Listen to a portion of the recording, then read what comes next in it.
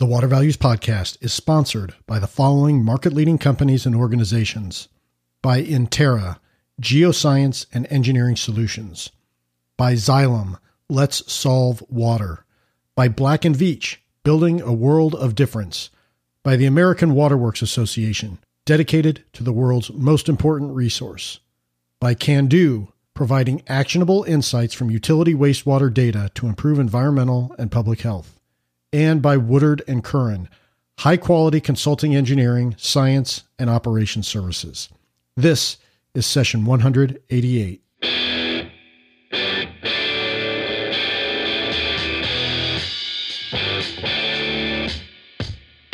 Welcome to the Water Values Podcast. This is the podcast dedicated to water utilities, resources, treatment, reuse, and all things water. Now here's your host, Dave McGimsey. Hello and welcome to another session of the Water Values Podcast. As my daughter Sarah said, my name is Dave McGimsey and thank you so much for joining me. We have a great show for you today. Patrick Regan, Vice President over at Evoqua Water Technologies, joins us to talk water and its role in the power sector. And he does a magnificent job of it. I'd note that this interview was recorded prior to the Texas power disaster a few weeks back. But the way Patrick explains things, you're going to get a good glimpse behind the curtain of why water was such an integral part of those power issues experienced in Texas. It's also an apropos time to talk water, not just because of the Texas issues, but also because World Water Day is right around the corner, and water's relationship with the power sector plays a critical role in our lives, even though it's oftentimes hidden. So you're really going to enjoy this interview with Patrick Regan. But first, and as always, a hearty thank you to our great sponsors. Again, those sponsors include Intera, Xylem, Black & Veatch, the American Waterworks Association, Can-Do, and Woodard & Curran. And I'd like for you to do me a favor, if you could, please. If you work for or with any of the sponsors, thank your boss or your contact at the sponsor firm and tell them that you appreciate their leadership in the industry through the sponsorship. You'd be surprised how far that simple note of thanks could go. And as long as you're letting the sponsors know that you appreciate their support of water industry education and thought leadership, why not leave a rating and review on Apple Podcasts, Stitcher, CastBox, or whatever other podcast directory you're accessing the podcast on? Be greatly appreciated. And of course, it helps others find out about the podcast. Well, now it is on to our featured guest, Patrick Regan of Evoqua Water Technology. So let's get that water flowing. Well, Patrick, welcome to the Water Values Podcast. So glad you could come on. How you doing today? I'm doing well, David. Thank you for having me. Yeah, it's been a long time coming. So for those who don't know you, can you provide a little snapshot of who you are, what you do, and what your role is in the water sector? You know, really, I'll say that I'm someone who's grown up in the water industry, going on 23 plus years now. But you know, I've worked in the industry from I'll say starting with an industrial focus back in the late 90s to, I'd say more recently within Evoqua Water Technologies, working quite a bit on the municipal side, but more recently working to, let's say, support our water interest within the power and the mining sector as the vertical market leader. All right, good deal. So power generation, I think we've talked on this podcast before about the energy water nexus. And so I think, you know, since that kind of is exactly what the space that you're filling is, could you give us a thumbnail on you know, kind of what the state of the U.S. power market is, and with a particular focus on how that impacts water? Yeah, no, certainly, right. I mean, I think we all are somewhat tuned into some of the trends within the industry. You know, certainly, I think some of those trends we can expect to accelerate, especially with the new administration, whether it be the reversing course on the withdrawal from the Paris Climate Accord, or I'll just say more simply introducing more science into the decision-making process. In short, the country's power source is in a mode of shifting from more of a carbon-based, certainly more coal-fired power base, to more of a gas base, and ultimately to something that looks and feels more like decarbonization, right? With more of a pronounced emphasis on renewable energy. So, to put it more in the context of water, right? Certainly power generation is very water intensive, right? The basic process is bringing water in, cleaning it up, bringing that water to a temperature where it converts to steam, and that steam turns a turbine that ultimately is used to produce electricity, right? And that's certainly the case in a coal or a gas-fired process. And, I'd say very much on the front of the minds or front of mind for a lot of coal-fired power producers today are some of the regulations that the EPA has put out there that, quite honestly, has gone through a few iterations over the last, I'd say at least 7 years, but it certainly feels like a lot longer than that. But there's regulations that are managing and putting requirements around the water that comes out of the process, right? So that might be the water in what they call a surface impoundment, but it's an ash pond, right? So you got this ash as a byproduct from burning coal, and that gets put into what looks, they call it a pond, but it looks more like a lake. It's really a pretty significant body of water. And that body of water, in some cases, isn't too bad. In some cases, there's some pretty hairy stuff in that water. I certainly wouldn't want to swim in it or fish in it. That's for sure. And beyond that, the EPA has had regulations and really is ramping up the regulations relative to what they call the FGD wastewater. And those regulations are referred to as the ELGs, the Effluent Limitations Guidelines. And, as I referenced, that's gone through a few different iterations. Back in 2015, they had, put out during the Obama administration a set of requirements, basically a new regulation that was, in some opinions, staggering. And so there was some litigation that came with that. And ultimately, that landed with a reconsideration of those rules.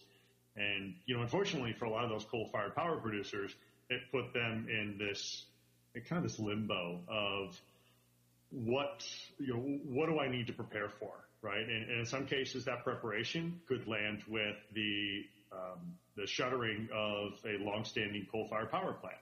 It could land with the conversion of that coal-fired power plant to a gas-fired power plant or something completely different, right? And a lot of the major producers are, as much as they really are providing a base load to the power grid, they are working diligently to meet those and to be compliant, I'll say, with those new regulations. And from a water perspective, again, that's a really good story because the ash ponds are being closed, right? So what was a surface impoundment of some pretty gnarly water is going to be capped and closed. So it's no longer a body of water. And as they de-water that ash pond, they make sure that it's clean. And as the regulation requires them to do, it makes sure that not only is that water gone, but they are cleaning up and making sure that there's no contamination for the groundwater, that any of the water that's discharged through that dewatering process meets some pretty stringent standards. And, those standards are focused on, not just pH criteria and total suspended solids, but making sure a lot of the heavy metals are out of it, right? Mercury, selenium, arsenic, et cetera. You don't have to be a chemist to appreciate that those are things that, though very much naturally occurring at low levels, can be quite harmful to not just human health, but the overall environment if they are allowed to accumulate at higher levels. I mean, that's a great introductory to kick us off. I'd also kind of note that we're recording this, 2 days after the Affordable Clean Energy Rule was struck down by the DC Circuit. So, I mean, I think that kind of plays into your thought that the energy industry is in a period of transition. Speaking of that transition, you've touched on it pretty heavily in terms of coal. Yes. What do you see see out there for coal and what the regulatory environment's going to look like, and how that is going to have an impact on water in the future? Yeah, it's certainly coal and even gas is fairly water intensive. I would argue that coal is more water intensive than a natural gas fired plant. And, in the end, those regulations are really forcing, as I mentioned, the shift. And that shift might be just shifting the overall power generation to different sources, or actually shifting that fuel source from coal to gas. And that's where I think a lot of gas producers are trying to become more and more efficient, right? And that bar keeps on moving. I see that very much as a good thing. But from a water standpoint, what that means is that let's say the tools utilized to clean that water before it's converted to steam, and that steam turns a turbine and that produces electricity. It's leveraging a higher level of let's say technology to clean that water, right? What might have just previously used an ion exchange technology to remove a particular set of salts, it's getting more into a series of different technologies using reverse osmosis to EDI technology, electrodeionization, to still maybe even some kind of a resin-based technology as a polishing, right? And for those who may, let's say, haven't grown up within the water space, just to kind of distill it down, that resin-based technology is not too different than, let's say, what you may have, David, in your basement is a water softener that's just, it's a bed of beads that the quote unquote dirty water comes in, and they exchange the calcium magnesium hardness for something that's, let's say, a lot easier on the pipes.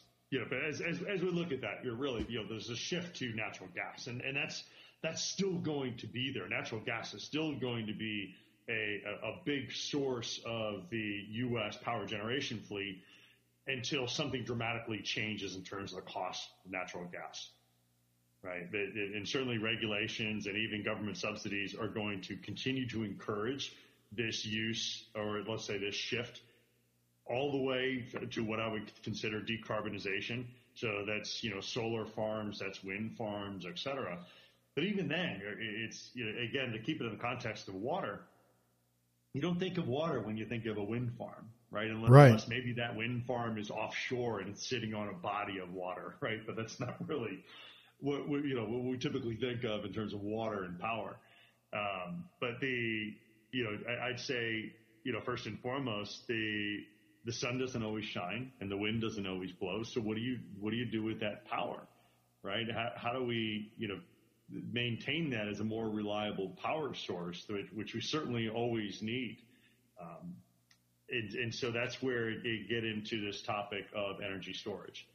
And, the energy storage facilities, the efficiencies are continuing to improve. But, I think at two different layers, water plays another role, right? Whether it be from a manufacturing standpoint of that battery technology to the maintaining of those, basically these huge infrastructures for the battery storage. Imagine the heat that's generated as that battery is just housing that power, that energy capacity.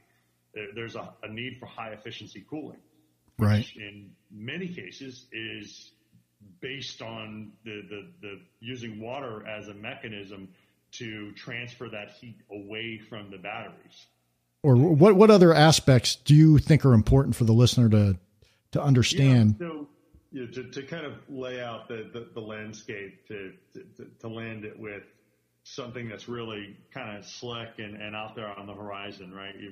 We've got coal-fired power today, and we're getting smarter about what the impact of that coal-fired power is, not only to the air, but certainly to the water, as I've mentioned. That's shifting to natural gas. We're getting more efficient in how we use water in that process. And, there's, certainly kind of in the wings is this source of nuclear power that is, through, let's say, separated water loops, it's not as water intensive, and through that separation, there's a protection, a very strong layer of protection to any outside water sources. But still moving forward, kind of down that path of decarbonization, there's renewable energy, and again, we typically think of wind and solar when we think of renewable energy. But then hanging out there is this other thing called hydrogen power, and that hydrogen power. One, for those who are maybe more intimately familiar with it, has a few different colors to it, right? You may have heard it referred to as green hydrogen or blue hydrogen or even pink hydrogen power. And that really is one reflective of what the source is to split that hydrogen molecule off. And in let's say, keeping it again in the context of water, where I think there's just an incredible amount of opportunity is where the source of that hydrogen molecule is water, right? The basic chemistry is H2O, right? So as the process enables the splitting or the sourcing of that hydrogen from H2O, that hydrogen can then be used as a fuel source to create steam and turn a turbine and, kind of still operating on that same basic process that we use in coal today. But as hydrogen as a fuel source, the byproducts of that combustion process for hydrogen is carbon free. So as you think through that, the hydrogen fuel source still has some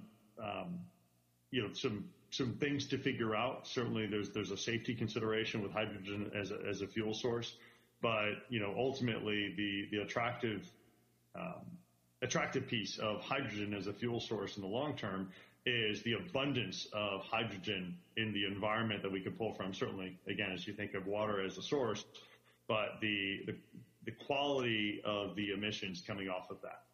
So again, paint the broader landscape for power. You've got coal, you've got natural gas, you've got renewable energy, and then ultimately there's this source of hydrogen that will play a bigger role over time. But again, as I think of it, our power infrastructure, just like any good portfolio, is going to be best served as it's diversified. We've talked a lot about just water's place in the power sector, and you've mentioned cleaning it up and things like that. What are the kind of processes to clean that up? Yeah, no, certainly. I mean, I've mentioned it a little bit, but just to kind of tie things together, you've got this opportunity to quote unquote clean up the water on the front end, right? And that's really about taking out salts for the most part from that water before it's heated up, and then that steam goes to a turbine. And that's just really, it's a factor of efficiency, right? But more is you kind of point to, there's the back end side of it, which I'd say is most pronounced current state today within the coal-fired power space. And that really is, in a lot of ways, it's you think of a lot of the regulations within coal-fired power has been around the air quality. And one of the basic mechanisms that's used to clean that air is to push it through a water scrubber, a wet scrubber. And so, it's not like you've destroyed the mercury or you've destroyed some of those heavy metals. You've simply transferred it from the air to the water. And as that's transferred from the air to the water, now it's a matter of removing it from the water. And so, there's basic processes I would describe. One as being a physical chemical process where, you basically take those heavy metals and different ones take to it better than others, but you can take those heavy metals out of solution and then drop them out as a solid. Right? And in most cases, when you drop those out as a solid, you're sinking them or dropping them to the bottom of some kind of a vessel. And again, we reference it as a physical chemical process because there's actual physical movement of that from an ion to a solid form where it can drop out. And the chemical part of that reference is really using different chemistries to help facilitate that process. And, there's certainly a sensitivity to make sure that we're using the right chemistry. We're not squeezing the balloon and making one problem and creating another one in the process.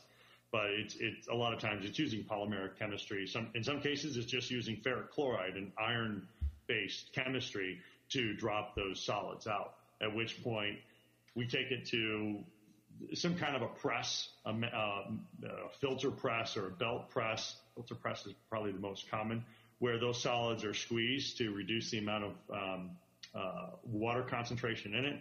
And then from there, those solids are typically sent to a landfill. Now, the more challenging metallurgies, mercury again in this category, but certainly selenium is probably at the top of the list for a lot of the power producers, takes a little more work. And what I would say is kind of interesting there to keep it interesting for the layperson, we use biology to break down the selenium, right? And so without going into too much of the chemistry, right, there's different speciation of that heavy metal, right? There's selenite, there's selenate, and ultimately the selenite, the physical chemical process is very good at dropping that out and removing it. The selenate is a little more challenging. And so effectively what we use, and in fact something that Evoqua is very good at, certainly very good at through their partnership with Frontier Water, is they've got effectively we call a bioreactor that is there's certainly some complexity to it and some specialty to it, I'll say. But it's a box, and in that box is a bed of carbon, of, let's say, charcoal to keep it simple. But in that, it's basically a media where these bugs grow and where they live. And as you put water across it and you give it the right environment, you give it the right nutrients, those bugs love to convert selenate into the metallic selenium, basically to a form where it's no longer an impact to the environment. We can remove it as a solid, as a biosolid from that process. And as we do that, we're not destroying it. We're degrading it, let's say, and capturing it in such a way that it's no longer going to go out the back end through the effluent of that bioreactor. So I'll say its beauty is in its simplicity of sorts, in how we're leveraging biology and nature, if you will, to manage a pretty difficult heavy metal. And even, again, it's not just selenium. There's other components to it, including mercury that, we use on the back end of it, an ultrafilter membrane as kind of a polishing step to make sure that the mercury levels are compliant as well. And just to kind of put in context of going back to the regulations, the mercury levels specifically that are in that EPA regulations, those ELG regulations, are at the part per trillion level, right? So that's not even a drop into an Olympic-sized swimming pool. So the expectations that the EPA is putting on the industry are, a matter of opinion, whether or not they're fair. They're tight. They're very difficult. But, certainly anyone that is playing, fishing, swimming, drinking the water that may at one point in time down the road come in contact with that water, I think everybody's in favor of some pretty strict regulations from that standpoint. When you were describing that in the bed of charcoal, and in my experience with water utilities, we've used activated charcoal to remove atrazine and things like that. Is there a way to use the technology that you're employing and move that over to the drinking water side? Yeah, certainly. And it's even more pronounced on the drinking water side. And I'll just say one point of clarification too, right? I use charcoal as kind of a point of reference. And as you talk about typically a GAC application, as we'll call it, or a GAC solution, a granular activated carbon. There's two basic sources, and certainly it's not limited to this, but that carbon source is either coal or it's a coconut shell-based carbon. And so certainly as much as the process that we're trying to remove of these heavy metals, ultimately those heavy metals come from coal. We're not using the coal-based GAC in those applications. We're typically using a coconut shell-based carbon in those applications. That, to that point, that carbon is a great absorbent media. Mm-hmm. And we think of it certainly in a drinking water application. Then as I reference a story where this application of a bioreactor, it's just a media for the bugs to live on. But as you referenced, David, the application of GAC for drinking water is profound, right? I mean, I've got it, and I imagine you may well have it as also in your fridge, right? With the water filter is typically some kind of a GAC based filter to help make sure that you're cleaning up the water so it doesn't taste bad, and certainly there's some benefits in terms of removing other, I'll call it micro pollutants, whether that be PFAS or polyfluorinated compounds or other trihalomethanes, THMs, or other byproducts from the disinfection process that your local drinking water plant may be doing. Right, basically make sure. In many cases, you may think of it as it doesn't taste and smell like chlorine anymore. Right. Yeah. As a matter of fact, I just changed my refrigerator filter about a week ago. So, good. Apropos. That's always the part, right? Remember to do that. Yeah.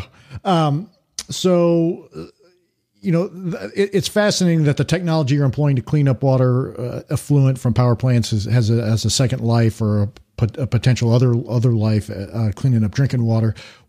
How do you see cleaning up drinking water progressing in the future from the applications you've talked about today? Yeah, it's certainly I think there's going to be more and more of a application of carbon-based or even resin-based technology, in some cases specialty-based resin technology to remove different constituents from a drinking water source. So, in some cases it may be, and we see quite a bit of this in California, but certainly not limited to California, but the application of carbon or resin to remove, one, I'll say this big category of emerging contaminants, but polyfluorinated compounds or PFAS is one of the more headline grabbing constituents today. And it's very real, whether that be some of the Hollywood outputs as of late, with talking about what type of constituents may be in that water, what type of PFAS levels may be in that water, and the potential for human harm or the health implications of having that PFAS in that water. But to get back on track from a technology standpoint, carbon and resin are very good at removing a lot of those constituents. Right? It's just a matter of doing so cost effectively. Certainly there's a very different approach when human health and public health is at stake, which is very, very much is when you think of it from drinking water. But at the same time, we want to make sure that we're in line with local regulations, but then even trying to stay ahead of where those regulations may go. And that's where, I see even locally in Pennsylvania, my local water provider isn't accountable to any regulations specific to PFAS outside of what the World Health Organization may put out there as acceptable limits. They're going above and beyond that, and they're driving transparency, which I think is great, right? But the real cost for them, which they're taking on, not because of regulation, but because of the public interest, is the application of carbon-based technologies, a GAC filter, ion exchange, et cetera, to make sure that water source is clean. Now, to kind of round that out, where I think there's still a very big unmet need, is more than just these emerging contaminants. I'll say specifically nitrates, and for those who are close to it, I would expect they would concur. But the fact is that nitrates are coming from everywhere, from the stuff you put on your lawn in the spring to keep your grass green, to probably at a much more massive scale is basically the fertilizers that farmers are using so they can maximize the output from their crops, right? Maximize the output per acre foot, or per acre, I should say. And so if you kind of go right to the heart of that challenge, kind of looking at it from an ag standpoint, a lot of these communities in Central Valley, California, for example, have really their primary source of drinking water is well water, pulling from the aquifer. And that aquifer, over many, many decades, if not more than that, has been exposed to higher level of nitrates and certainly salts, as if you factor in kind of the stress of that those aquifers have undergone, whether that be climate-driven water scarcity or excessive draw from the aquifer. Through the ag process, nitrates are being introduced, and certainly not only through the ag process, but that's probably, I would argue, is the main source. And that problem is exacerbated because you're reducing the volume of water, so those nitrates are concentrating. And ultimately what that comes down to is nitrates are in that drinking water. And then the level of the nitrates in many of those drinking water sources is much higher than it should be. And certainly much higher than it should be, as I think of it in terms of public health. Blue Tech did a really good study on this. I want to say it was like 2-3 years ago. And they referenced that, the percentage of municipalities that are, let's say, serving less than 500 touch points. So these are really small communities.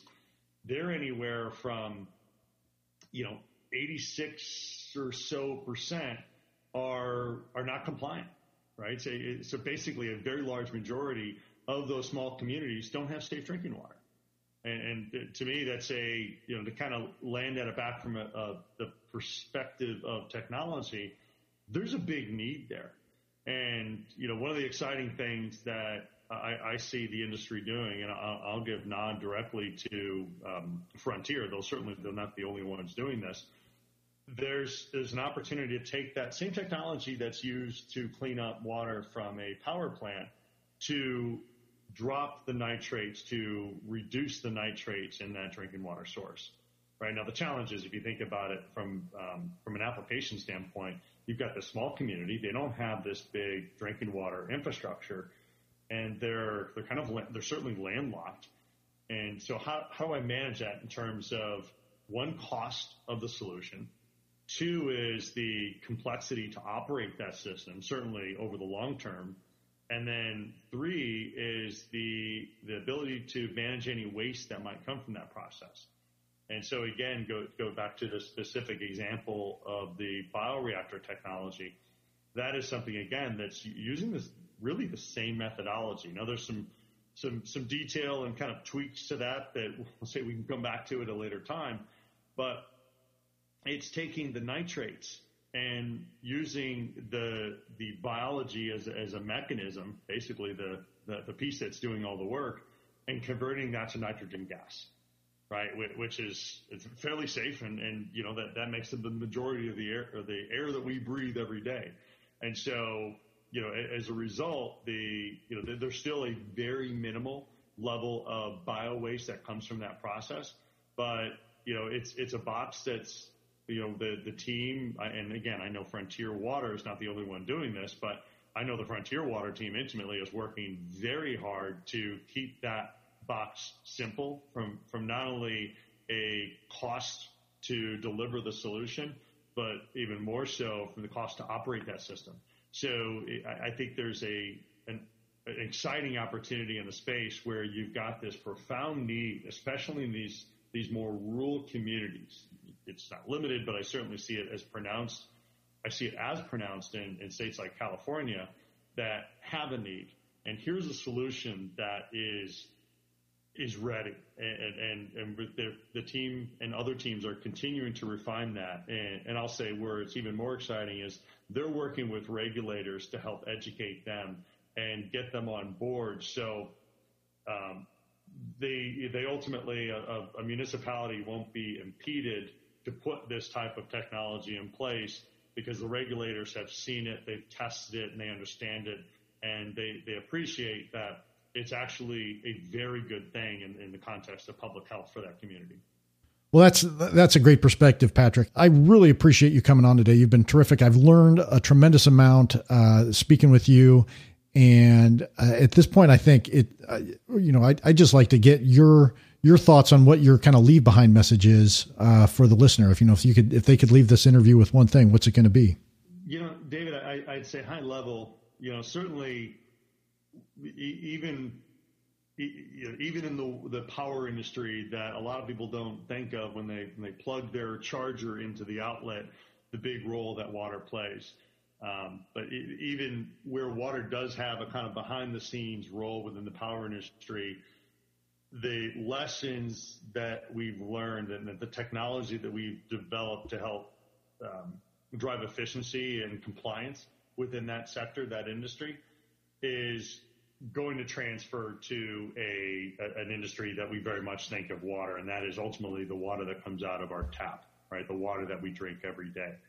And I'd say, as much as that there's a great opportunity to transfer technology and lessons learned and best practices from one industry to another, I'd say something that's key, and I'm really excited, and I'll say give accolades to the overall water industry because I think it's one of their defining characteristics is we need collaboration across the board, right? And that's across the value chain, as I think of it, from the municipalities to the regulators to the engineering firms that help put those plants together to the technology providers who certainly are competing to have their clarifier or their bioreactor in the solution.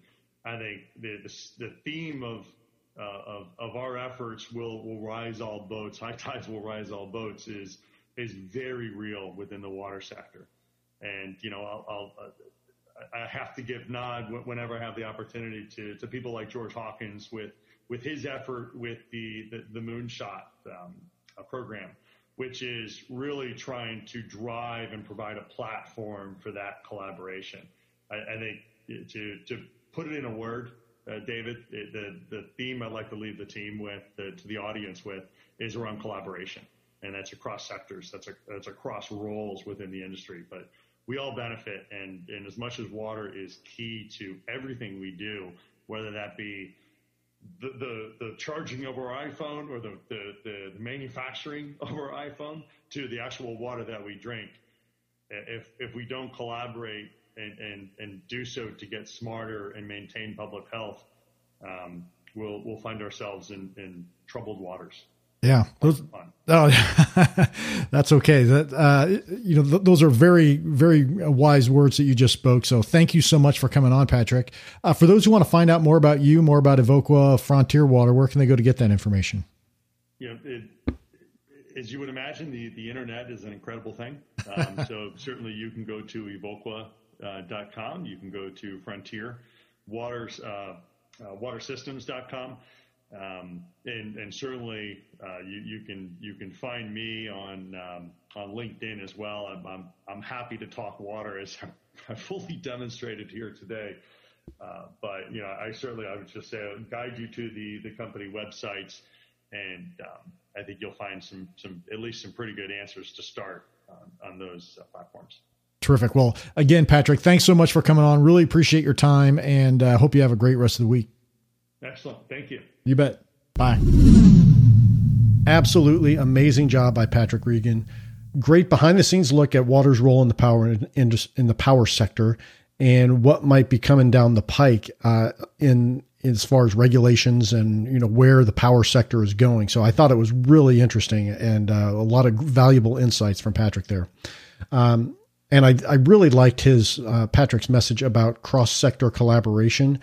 Very inspiring. So terrific job, Patrick. Very well done, my friend. You can check out the show notes for more information on this and the links to that are mentioned in the episode, whether it's Patrick's LinkedIn page, the Voco site, what have you. Just Google the Water Values Podcast, click on the first link that comes up. That'll take you to the landing page over at Bluefield Research. Again, Bluefield and the Water Values are separate entities, but we have kind of a joint marketing type of arrangement together where Bluefield gives the Water Values Podcast a home on the web. So thanks to the folks at Bluefield as well. Well, please let me know what you liked about the podcast. You can tweet at me using the hashtag Water Values, and my handle is at DTM1993. You can email me at david.mcgimpsey@dentons.com, and you can sign up for the Water Values newsletter, which comes to you twice a month at bluefieldresearch.com/podcast-2. Again, just Google the Water Values Podcast, click the first link that comes up, and that'll most likely be our home on the web over at Bluefield. So thank you again for tuning in, and a huge, huge thank you to our sponsors. Again, those sponsors of the Water Values Podcast include Intera, Xylem, Black & Veatch, the American Waterworks Association, Can-Do, and Woodard & Curran. This show would not be possible without those great companies and organizations expressing their leadership in the industry through the sponsorship. So give them a shout out, especially with World Water Day coming up here on March 22nd. Well, in closing, please remember to keep the core message of the Water Values Podcast in mind as you go about your daily business. Water is our most valuable resource, so please join me by going out into the world and acting like it.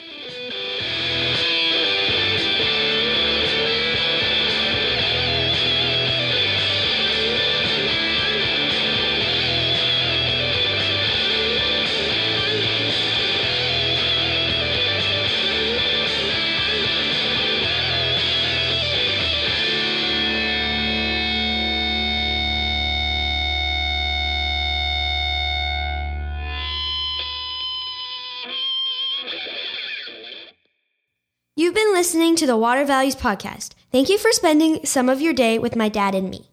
Well, thank you for tuning in to the disclaimer. I'm a lawyer licensed in Indiana and Colorado, and nothing in this podcast should be taken as providing legal advice or as establishing an attorney-client relationship with you or with anyone else.